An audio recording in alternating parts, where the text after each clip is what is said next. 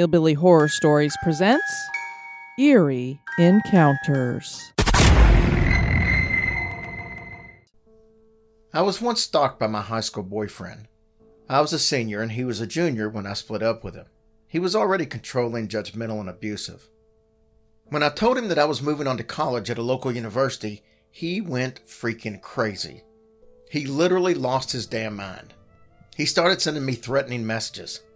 And this is no exaggeration, about 200 a day. Then he started with the phone calls. He started showing up during my classes, showing up at my house. On one occasion, he broke into my car and sat in the back seat. My best friend and I had gone to the movies. We came out, and I was going to drop her off at home, and she noticed a huge mark on my passenger side door.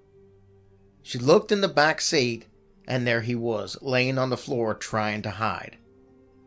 I was so freaked out that I bought a new car with new plates. Then he broke into my dorm room. I then left the dorms because I felt unsafe, and I moved into an apartment not far from my college campus. I had 2 female roommates with me in the new apartment. Lo and behold, he found out where I was living and he broke in there too while I was in the shower. I told him to get the hell out, and he came at me with a knife. I had to call the cops and lock myself in the bathroom, but by the time the cops showed up, he was already gone. I soon started dating another guy. He was an absolute gentleman, and I warned him about the ex-boyfriend. Well, ex-boyfriend crashes one of our dates and jumps new guy with 5 friends. I also ended up with my face smashed in for being a quote-unquote cheating whore. I moved back into my parents' house. Ex-boyfriend attempted to break into my parents' house at 5 o'clock on a Sunday, so my entire family was home. My father caught him and put a gun in his mouth, and that was the end of that. Dad is 6'5", ex-military, and pretty damn scary. And just for the record, Dad did not kill him. However, I do think that was enough to scare him away. He's left me alone for 5 years now. Sometimes I travel back home, and when he sees me, he always looks the other way. That was sent to us from an anonymous listener.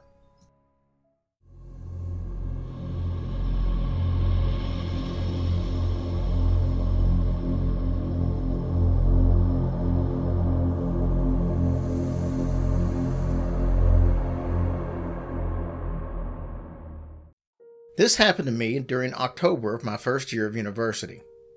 I was living in the dorms, and I need to give you a brief rundown of the dorms. First of all, you need a key card to gain access to your specific floor.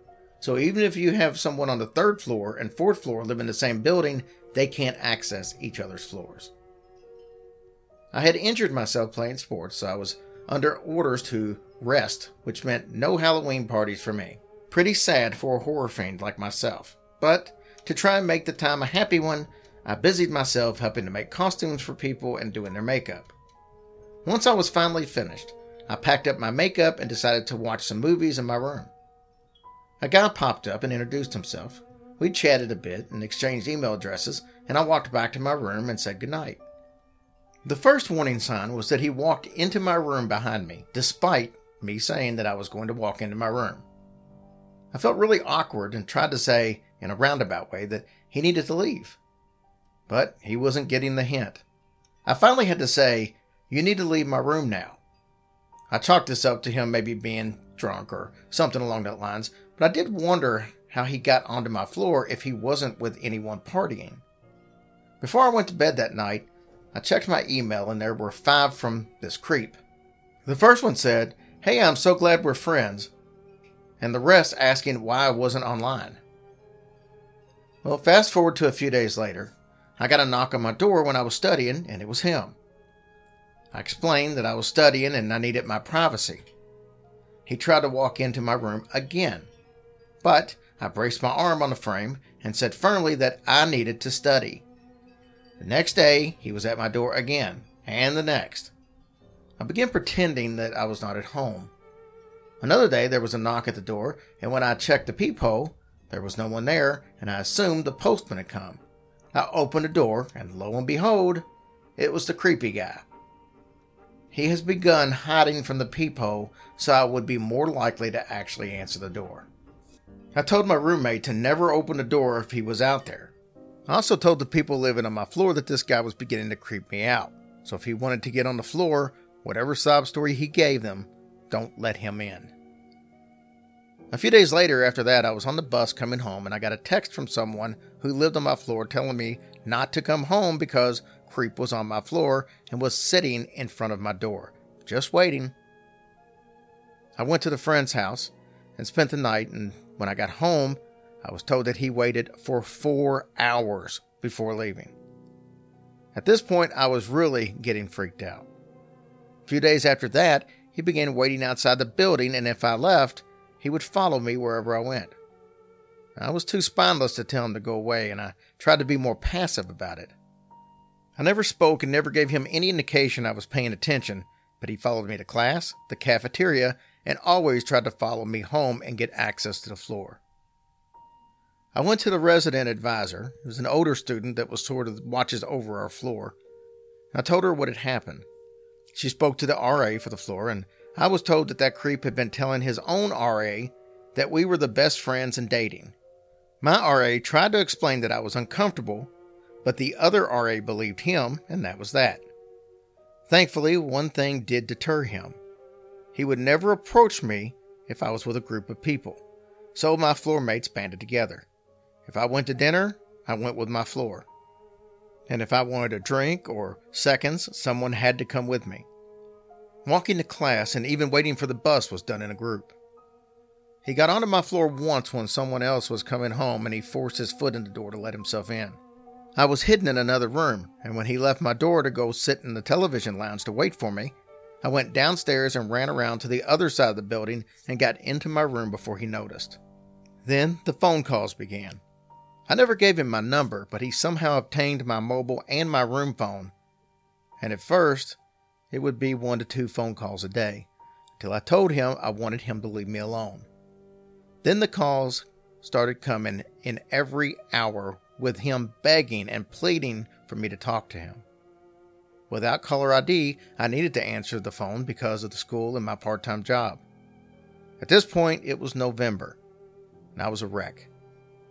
I was tired of having to plan out doing simple things like going for food or walking to a bus stop. Stress wasn't helping me recover from my injury, and I was losing weight and I just looked sickly. I went back to the RA and I begged her to help me. She went to the head of the dorms and explained everything that had happened. I explained how far this had gone, and my roommate even told me that he had followed her a few times, demanding that she tell him where I was. I felt awful. She never told me this because she was afraid of upsetting me further, and I felt like a total a-hole for putting her through this garbage. I don't know what went on behind closed doors. From what I guess, he was told to leave me alone and any further contact would result from him being kicked out of the dorms. There was one email where he went insane on me, telling me how awful I was and how could I do this to him. We were so happy together. Surely I was cheating on him with other men. After that, nothing. At first, when I'd see him on campus, I would run to the women's toilets and hide. I'd see him around town or on campus, and he'd always just stare at me. Never tried to approach me, never tried to get my attention. Just staring. I used to walk by and try to pretend I didn't notice him staring, and I'd try and act like my heart wasn't pounding. But it was. That story was from Leah.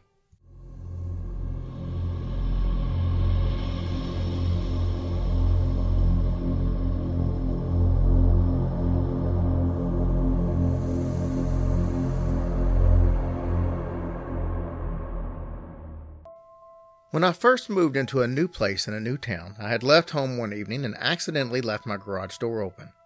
No biggie, I texted my husband to tell him so he could go home and close it. He gets there and he tells me that it's not open. That's strange, but okay. The next day, I'm taking my trash out. My neighbor was outside.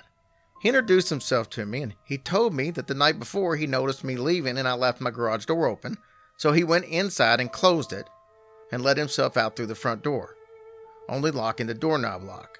But then he sent me a Facebook friend request. I'm assuming that he looked at the mail on the counter to find out my full name. After this, he wrote me poems and taped them to my door. He left gifts on the front porch. Made crazy Facebook posts about a woman that he was in love with who was forbidden. I'm assuming because I'm married. One Saturday night, I came home really late and I was finishing my cigarette outside of my garage before going in. He was sitting outside in a chair, blistering drunk. He approached me and started talking about someone named George. I had no idea who he was going on about and was kind of confused, to be honest. I asked him if he had company. He walked into the garage and came out with a box containing George. It turns out that George was his stepdad. Oh, and he was dead. The ashes were in the box. He caught wind of a trip that I was going on via Facebook and invited himself along. I politely explained that I'm married and all of his wacky behavior was unacceptable. A few days later, I had gone on a walk with my husband, and we left through the garage, leaving the door open. He messaged me on Facebook and told me that he left a gift for me in my garage. When I got back, I found a bunch of camping gear inside of a giant Easter egg. After I got back from the trip, he showed up at the door at midnight, drunk and banging on the door. Long story short, we moved. That story was sent from an anonymous listener.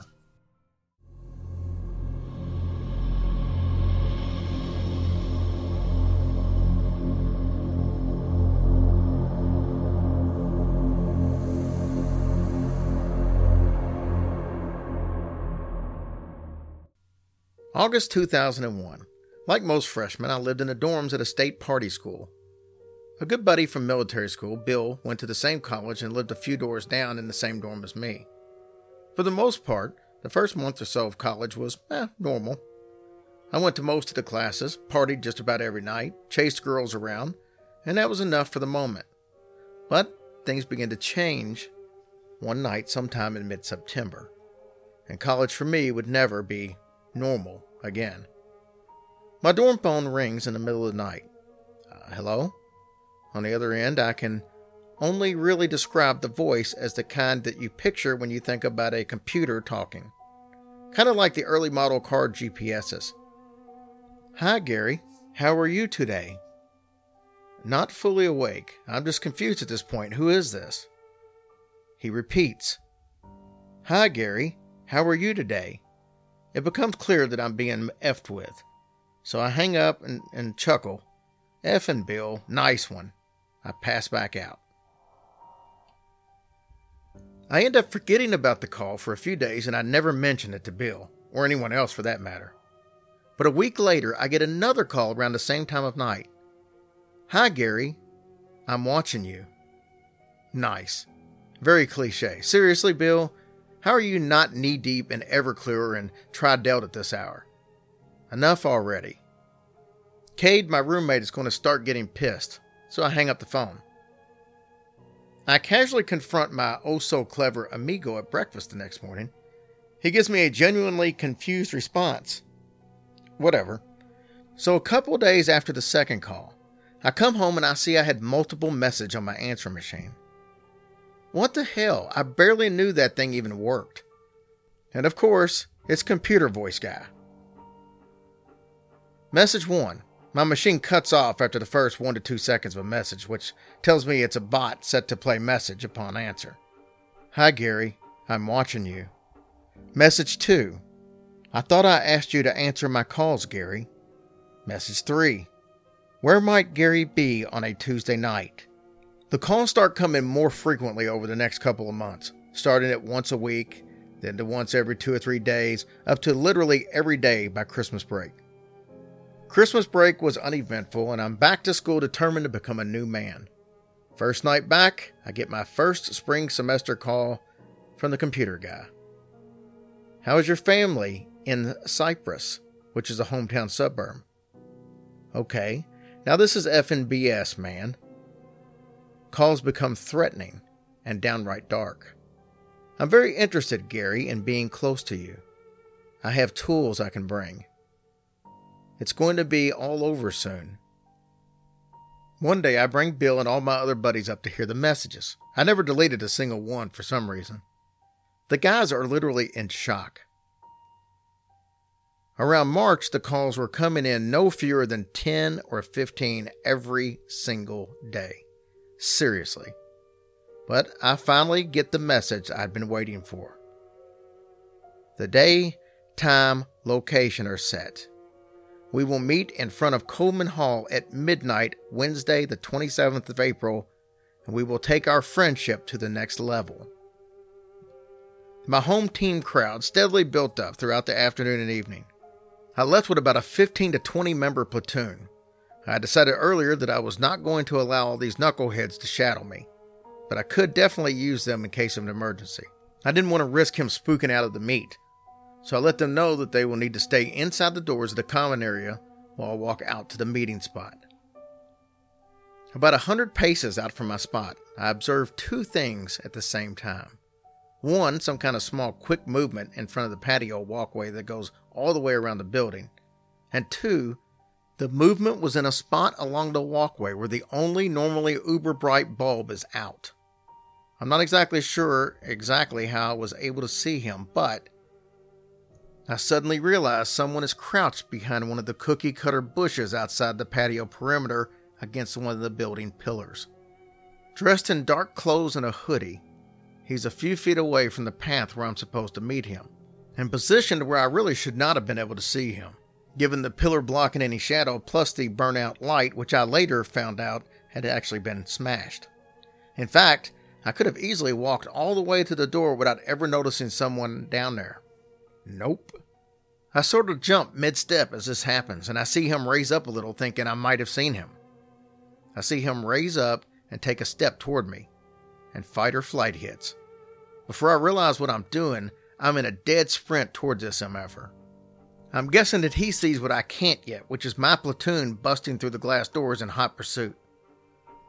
Computer voice guy takes off running on the patio alongside the Coleman Hall toward the parking lot. I realize that I'm moving fast enough to catch him, but everyone else is really far behind.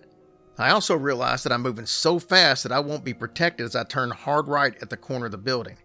If he stops there, I'm toast. As I turn the corner, I see the van sitting alone in a parking lot in front of me. It's running and the brake lights flicker on then off. Park into drive. And it begins inching forward toward the exit. Homeslice is of course heading for the van, which for some reason sent this whole new level of fear into me. This is it. This is really happening, and I'm going to get effing murdered tonight. But I can't stop. Something keeps me moving forward. I guess I'd come this far, dealt with this crazy BS for almost a full year now, completely unable to do anything other than just try to ignore it. If I could get close enough to do a dive tackle, I would still be on my own to deal with this creepster, his driver, and now I realize there's a third one that was manning the sliding side door. Awesome. I don't care how badass you think you are when you're 19-year-old jock. Your chances of taking down 3 grown men that are already violent criminals and prepared to victimize you are about 1 and not effing gonna happen. My turn is wide and slow due to being full on sprint, and I lose ground. I'm probably 20 yards from the lot when he does a flying leap into the side of the van. There couldn't have been any rows of seats for a leap like that. Creepster number 3 slams the sliding door shut as the van peels out of the parking lot, bangs right, and it's gone in an instant. We finally start walking back, and I'm reliving the scene as we retrace our steps. As we get closer to the original meeting spot, I see something that scares me more than anything else in the entire equation has up to this point. On the opposite side of the pillar where Creepy McCreeperson was crouching, there's a video camera sitting on a stand pointed right at the spot that I would have been standing at when I should have been able to notice him. It's still recording. That story was sent to us by Gary. You have been listening to Hillbilly Horror Stories presents Eerie Encounters.